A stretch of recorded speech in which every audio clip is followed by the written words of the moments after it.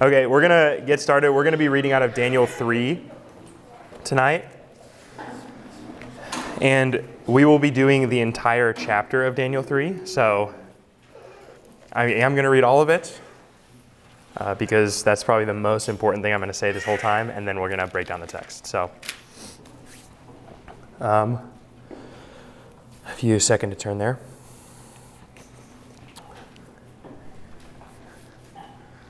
Daniel 3, and I'll be reading out of the ESV. It says, King Nebuchadnezzar made an image of gold, whose height was 60 cubits, and its breadth was 60 cubits. He set it up on the plain of Dura, in the province of Babylon.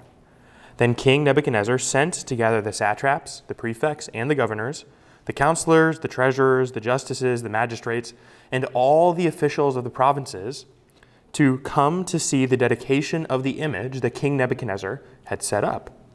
Then the satraps, the prefects, and the governors, the counselors, the treasurers, the justices, the magistrates, and all the officials of the provinces gathered together for the dedication of the image that King Nebuchadnezzar had set up. And they stood before the image that Nebuchadnezzar had set up. And the herald proclaimed aloud, "You are commanded, O peoples, nations, and languages, that when you hear the sound of the horn, the pipe, the lyre, the trigon, the harp, the bagpipe, and every kind of music, you are to fall down and worship the golden image that King Nebuchadnezzar has set up. And whoever does not fall down and worship shall immediately be cast into a burning, fiery furnace." Therefore, as soon as the peoples heard the sound of the horn, the pipe, the lyre, the trigon, the harp, the bagpipe, and every kind of music, all the peoples, nations, and languages fell down and worshiped the golden image that King Nebuchadnezzar had set up. Therefore, at the time, certain Chaldeans came forward and maliciously accused the Jews. They declared to King Nebuchadnezzar, "O king, live forever. You, O king, have made a decree that every man who hears the sound of the horn, the pipe, the lyre, the trigon, the harp, the bagpipe, and every kind of music shall fall down and worship the golden image. And whoever does not fall down and worship shall be cast out into a burning, fiery furnace. There are certain Jews who you have appointed over the affairs of the province of Babylon, Shadrach, Meshach, and Abednego. These men, O king, they pay no attention to you. They do not serve your gods or worship the golden image that you have set up." Then Nebuchadnezzar, in furious rage, commanded that Shadrach, Meshach, and Abednego be brought. So they brought these men before the king. Nebuchadnezzar answered and said to them, "Is it true, O Shadrach, Meshach, and Abednego, that you do not serve my gods or worship the golden image that I have set up? Now if you are ready, when you hear the sound of the horn, the pipe, the lyre, the trigon, the harp, the bagpipe, and every other kind of music, to fall down and worship the image that I have made, well and good. But if you do not worship, you shall immediately be cast into a burning, fiery furnace. And who is the God who will deliver you out of my hands?" Shadrach, Meshach, and Abednego answered and said to the king, "O Nebuchadnezzar, we have no need to answer you in this matter. If this be so, our God whom we serve is able to deliver us from the burning, fiery furnace, and he will deliver us out of your hand, O king. But if not, be it known to you, O king, that we will not serve your gods or worship the golden image that you have set up." Then Nebuchadnezzar was filled with fury, and the expression of his face was changed against Shadrach, Meshach, and Abednego, and he ordered the furnace be heated 7 times more than it was usually heated. And some of the mighty men of his army were to bind Shadrach, Meshach, and Abednego, and to cast them into the fiery furnace. Then these men were bound in their cloaks, their tunics, their hats, and their other garments, and they were thrown into the burning fiery furnace. Because the king's order was urgent and the furnace was overheated, the flame of the fire killed those men whom took up Shadrach, Meshach, and Abednego. And these 3 men, Shadrach, Meshach, and Abednego, fell bound into the burning fiery furnace. Then King Nebuchadnezzar was astonished and rose up in haste. He declared to his counselors, "Did we not cast 3 men bound into the fire?" They answered and said, "True, O king." He answered and said, "But I see 4 men unbound walking in the midst of the fire, and they are not hurt. And the appearance of the 4th is like a son of the gods." Then Nebuchadnezzar came near to the door of the burning fiery furnace, and he declared, "Shadrach, Meshach, and Abednego, servants of the Most High God, come out and come here." Then Shadrach, Meshach, and Abednego came out of the fire. And the satraps, the prefects, the governors, and the kings and the counselors gathered together and saw that the fire had not had power over the bodies of those men. The hair of their heads was not singed, their cloaks was not harmed, the smell of fire had not come upon them. Nebuchadnezzar answered and said, "Blessed be the God of Shadrach, Meshach, and Abednego, who has sent his angel to deliver his servants who trusted in him and set aside the king's command and yielded up their bodies rather than serve and worship any god except their own. Therefore, I make a decree. Any people, nation, or language that speaks anything against the God of Shadrach, Meshach, and Abednego shall be torn limb from limb and their houses laid in ruins. For there is no other God who is able to rescue in this way. Then the king promoted Shadrach, Meshach, and Abednego in the province of Babylon. So, all of Daniel chapter 3, it is my ambition in the 15 or so minutes that I have left after that reading to try to work through this text. So I'm going to kind of get right into it, and I won't be recapping the whole story, but we'll be pointing to parts of it, and that's one of the reasons I wanted to read it, to throw it all out in front of you so you at least have it in your mind's eye. The main idea we've been working with in the study of Daniel thus far is we've been working under the heading of the theme that this is a field guide for exiles, how to exist in exile. And we've been looking at it at the lens from Daniel and his counterparts. Last week we took the big, broad brushstroke scope of world history as is proclaimed by Daniel, that the God of Israel is the one who's victorious, that he sets up a kingdom, and that no other of the kingdoms that are of this world actually succeed over the kingdom that God will set up. Nebuchadnezzar is rather impressed by this, and he kind of gets now into this point in time where he is almost seemingly have forgotten all of chapter 2. You know, when we leave him at the end of chapter 2, he's impressed with them, he appoints them, he promotes them, and then some time passes by, we're not told how much time, and we find ourselves in the events of chapter 3 and verse 1. Now, we're not told where Daniel is in this text. It is likely because Daniel is going to get Daniel chapter 6, where he has his encounter with the lion's den and his own stand, as it were, that he gets omitted from this text, but we're not to conclude then that he was part of the group that worshipped with the rest of the folks. In fact, the previous text introduces us to the fact that Daniel is kept in the king's private court, and the rest of them actually go out essentially into Babylon to serve. And so it's likely that thematically the people who accuse Shadrach, Meshach, and Abednego aren't even around Daniel to accuse him, which is why he doesn't get brought forward. So nevertheless, Daniel is, let's say, away for the time being, who's kind of like the main character in the book. And then we get these men drawn forward. And I think one of the things that this text teaches us is that there's always a temptation to nuance things. There's always a temptation to be less clear than we might want to be, because it provides quite a bit of convenience when you're engaging with culture and you don't want to be quite as dogmatic over something that could spare you your life. Some of the things we look at fondly in the history of the church is saints making bold stands for their faith. We love recounting the tale, for example, of Polycarp or Luther when he nails the 95 Theses to the door. I think we like those men so much because they're safely dead.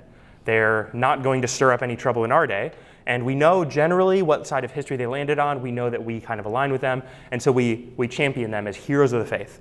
But imagine living in the day of, let's say, a Luther, when he's splitting hairs with the Catholics over the doctrine of salvation by grace alone or salvation by grace and works. And keep in mind, Luther decides to drive the clarity of the teaching of justification so through the Roman Church that he has to separate, essentially form a splinter group off the church, which hasn't really happened since the schism with the East and the West in the Catholic Church at that time. But he so strongly holds to his conviction that this is what he has to do. And now think about that, and think, if you know Catholic doctrine today, would you be willing to, if we were all part of the same church, we had the same teachings abounding, and there was a difference of opinion over justification by faith and justification by faith and works, and would you be willing to do what Luther did? Or would you be in support of a theologian who was driving a division in the church like Luther did? Now that's an interesting question, right? We champion Luther as a hero often because he's dead and gone. You know, we don't have to deal with him in our present day driving any kind of division, stirring up any kind of conflict, being the subject of any kind of harsh words. There's always a temptation for us to nuance or explain away things that we should otherwise, I think, be clear on. Now, there's another saint in church history who I think drives this point home, who's Athanasius, and we'll get to him towards the end. I want to read a few things about him. But Athanasius is a saint who is, he's the guy who goes up against Arius and basically defends that Jesus is in fact God, not a creation of God, he is in fact God himself. But the thing that's interesting about Athanasius, if you know his life, it's not that he's actually not victorious in his own lifetime. He has the Council of Nicaea. The church is, let's say, championing that doctrine. And then he faces essentially 50 years of conflict, exiles, and oppression from the church. And all the Arians are asking for is not for their doctrine to be championed, but simply for their doctrine to be accepted alongside the general teaching of the church. And Athanasius is saying he's not going to compromise. And the rest of the church is saying, well, why don't we just get along with them? Because they're our brothers in Christ. They seem to be good theologians. Why are you splitting hairs over this? We should be more careful, more nuanced about this kind of thing. And I think there's always a temptation when there's something big at stake for us to try to be nuanced about things. Now, you might think about things in our day that are like that, things such as abortion, transgenderism, same-sex marriage, things that the culture, and when the church engages with the culture, the church says things like, well, let's nuance that. Let's be careful. And the church doesn't want to necessarily always make clear distinctions where they sometimes ought to. I think one of the things we learn from this text is while the temptation to nuance exists and we can understand that it's at play, I think Daniel's company here, Shadrach, Meshach, and Abednego, I think they give us a great guideline on how we should not compromise or not nuance, especially when something as big is at stake. In this case, the thing at stake is the worship of God, the first commandment, and violating it. And they decide, even though it's a false god, even though everyone else is going along with it, even though they're in high government authority positions, they're still not going to compromise their conviction in order to, let's say, have some downstream benefit for their people. And we can, let's say, understand why that might have been a temptation for them. They don't say things like, well, in my personal capacity, I have this conviction about not worshiping false gods, but in my professional capacity, acting as an official of Babylon, I'm going to have to go along with the order. They don't say things like, well, we could be more useful to the Jewish people if we maintain these positions. We compromise here for this moment, and we maintain these positions, let's say, throughout the history of Babylon. We could be really useful to our people if we did that. They don't say that. They're willing to risk their jobs, their life, their careers, and possibly the future of the Jewish people in Babylon because they are representatives of the Jewish people. They're willing to risk all of that for the sake of not violating the first commandment. And you think about that clarity and all of the surrounding temptations that they might have had to caveat or to nuance or try to create a category where they could have participated in this false worship, but not themselves felt like they had done anything wrong. And think about in our day, all the things that Christians try to create nuance around, where sometimes clarity is the best way forward. So I want to explore some of those things. From the text, let's take a look at least two of the driving forces why it might be tempting to try to nuance something. Two of the driving forces that make it tempting. The first is the monolithic uniformity from all the powerful people in the land to agree with this narrative. So you'll see this in verse 2 and verse 3. It's almost like the same verse repeated twice, and you might have felt that way when I was reading it. Verse 2 and verse 3. So King Nebuchadnezzar sends the order, and notice the list of people. The satraps, the prefects, the governors, the counselors, the treasurers, the justices, the magistrates, and all the officials of the provinces.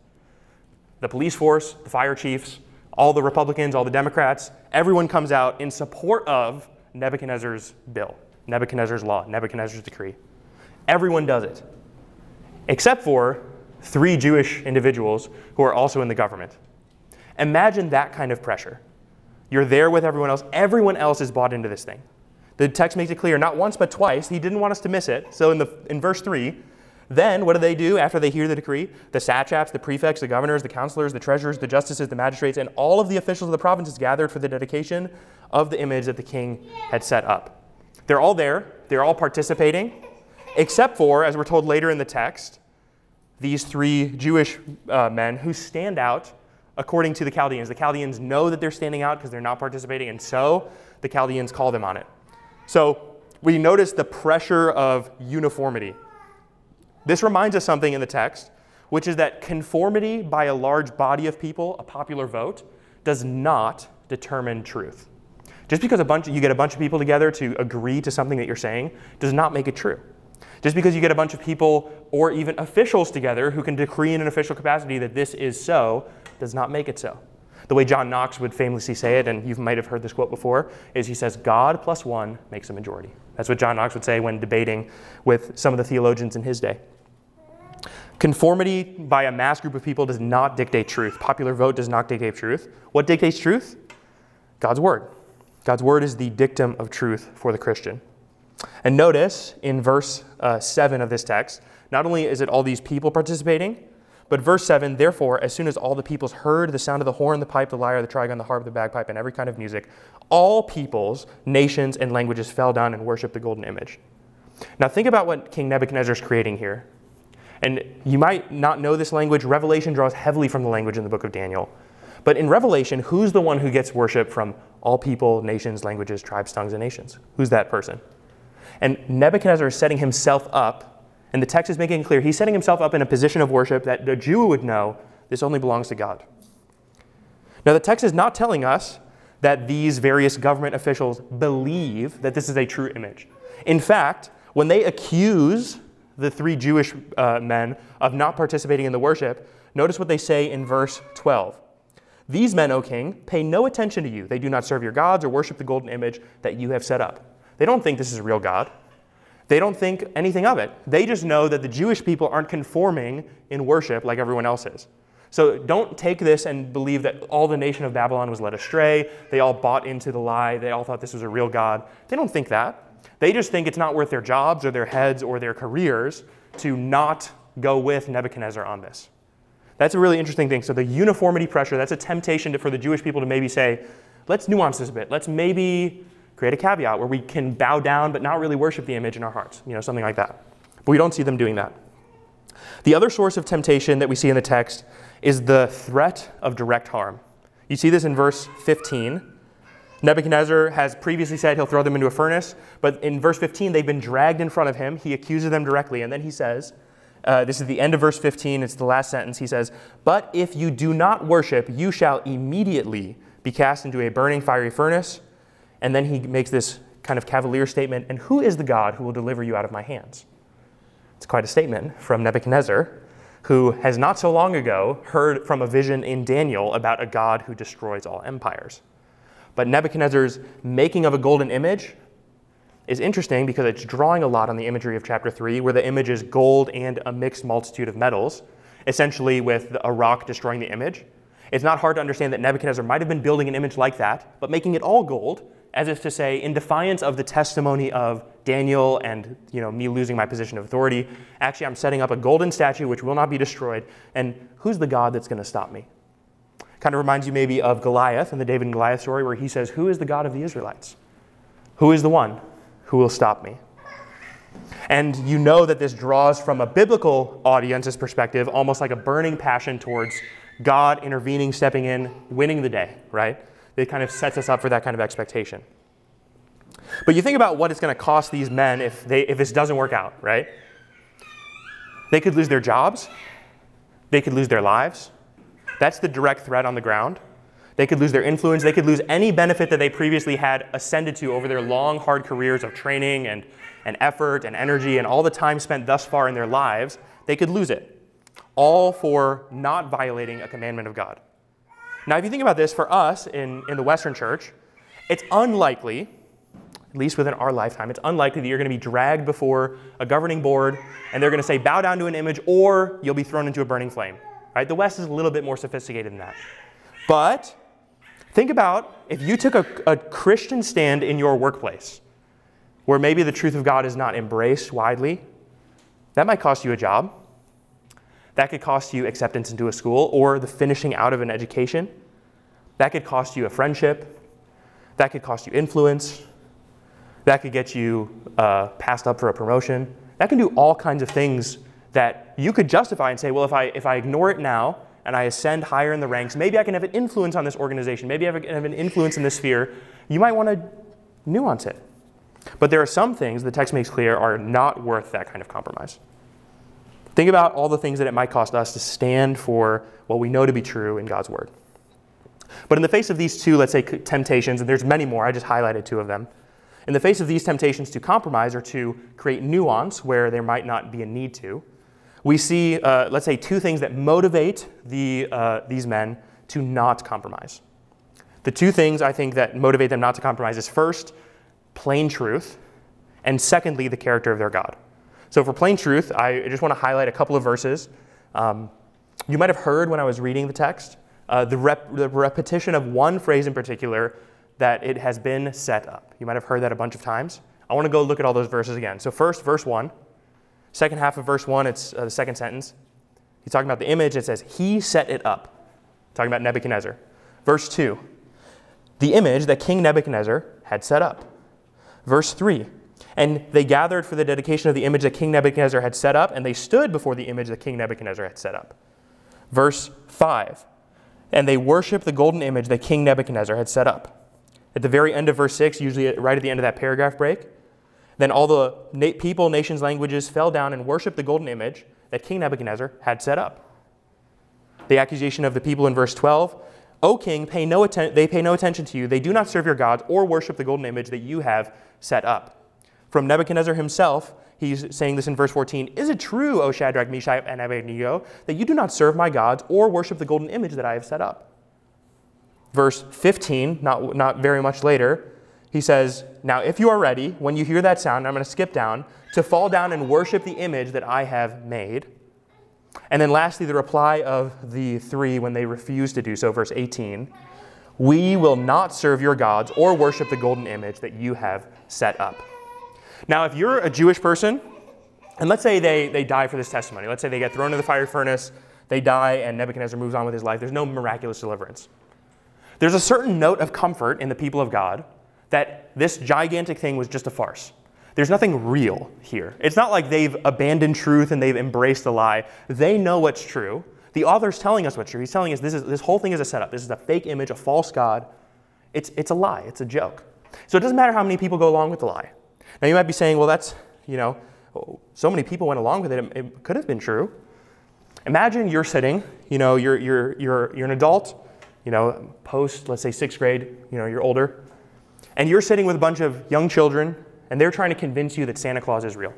No matter how many of those kids tell you that Santa Claus is real, no matter how passionately they say it, if you know that that's not true, you're not going to buy it. You're not going to buy into it. Now, let's say they don't want to talk to you because you won't embrace their idea that Santa Claus is real.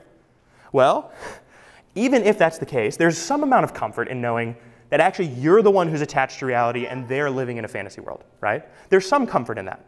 Now, that's a silly situation, but I think it does highlight the hilarity of the situation. The author is telling us this whole thing is a joke. Nebuchadnezzar made it. Now he's making people worship it. This is a joke. This is a lie. This is a gigantic farce.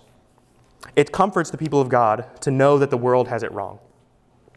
Now think about all the things in our day that the world has wrong. The people of God know that the world has wrong. The world lies all the time, for example, about the character of God. It says God is love, and if you believe in a God that's wrathful or hateful or has any kind of judgment against sin, you're attached to a fantasy God. No matter how many times they say that, no matter how many times they take Christians and they drag them through the mud on the media or whatever else, Christians know and can take comfort in the fact that that's actually a belief in God that's detached from reality and who he really is. There's a comfort in that. Doesn't matter how many people hate you for it. There's a certain comfort in knowing that you are actually the one rooted in reality. Same thing about gender. Our culture is debating whether men and women are different, whether men can become women, things like that. As a Christian, it doesn't matter how many people say differently. It doesn't matter how many people fire you for it or hate you for it or revile you for it. You know what's true, and even if they all cancel you for it, there's a certain comfort in knowing that you're the one who's rooted in reality. Same thing about marriage and all the rest, right? We know, regardless of our views getting dragged through the mud in the popular culture, there's a certain comfort in knowing that we believe true things that are verifiable from God himself. There's a certain comfort in that. It doesn't guarantee we get safe passing, but there's a comfort in it. So that's one motivating factor. The other motivating factor, I think, in the text that we see is the character of God. God is a promise-keeping God. This is what drives their faith. Notice they don't demand that God delivers them.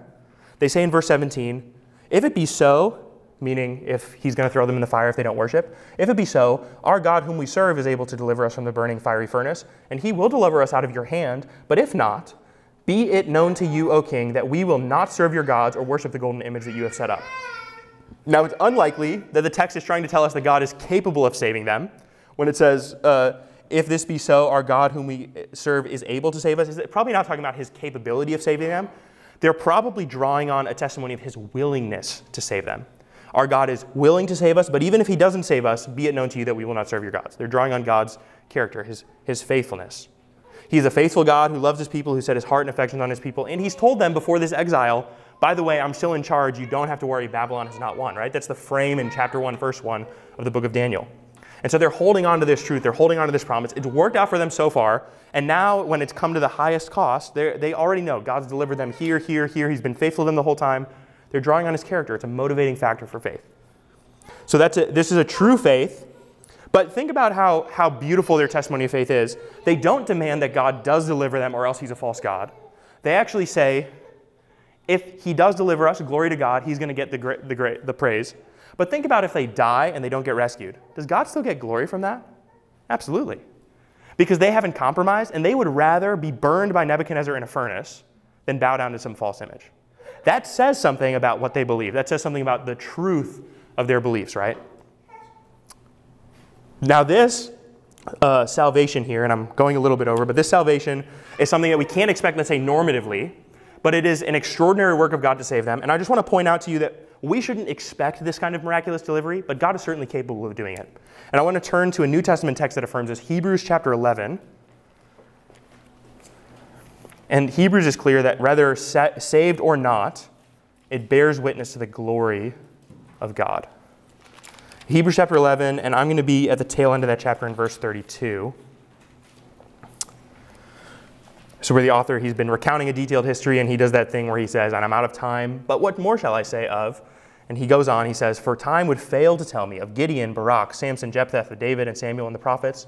Verse 33 tells us, who through faith conquered kingdoms, enforced justice, obtained promises, stopped the mouths of lions, that's a miraculous delivery, quenched the power of fire, no doubt having this in mind, escaped the edge of the sword, they were made strong out of weakness, they became mighty in war, they put foreign armies to flight, and women received back their dead by resurrection. That's through the beginning of verse 35. All those miraculous deliveries by God. But the text then pivots and talks about another kind of faith that's displayed. And it says this, right after the women received back their dead by resurrection, the very next sentence, some were tortured, refusing to accept a release so they might rise again to a better life. Others suffered mocking, flogging, and even the chains of imprisonment. They were stoned, they were sawn in two, they were killed with the sword. That's the opposite of being delivered from the sword.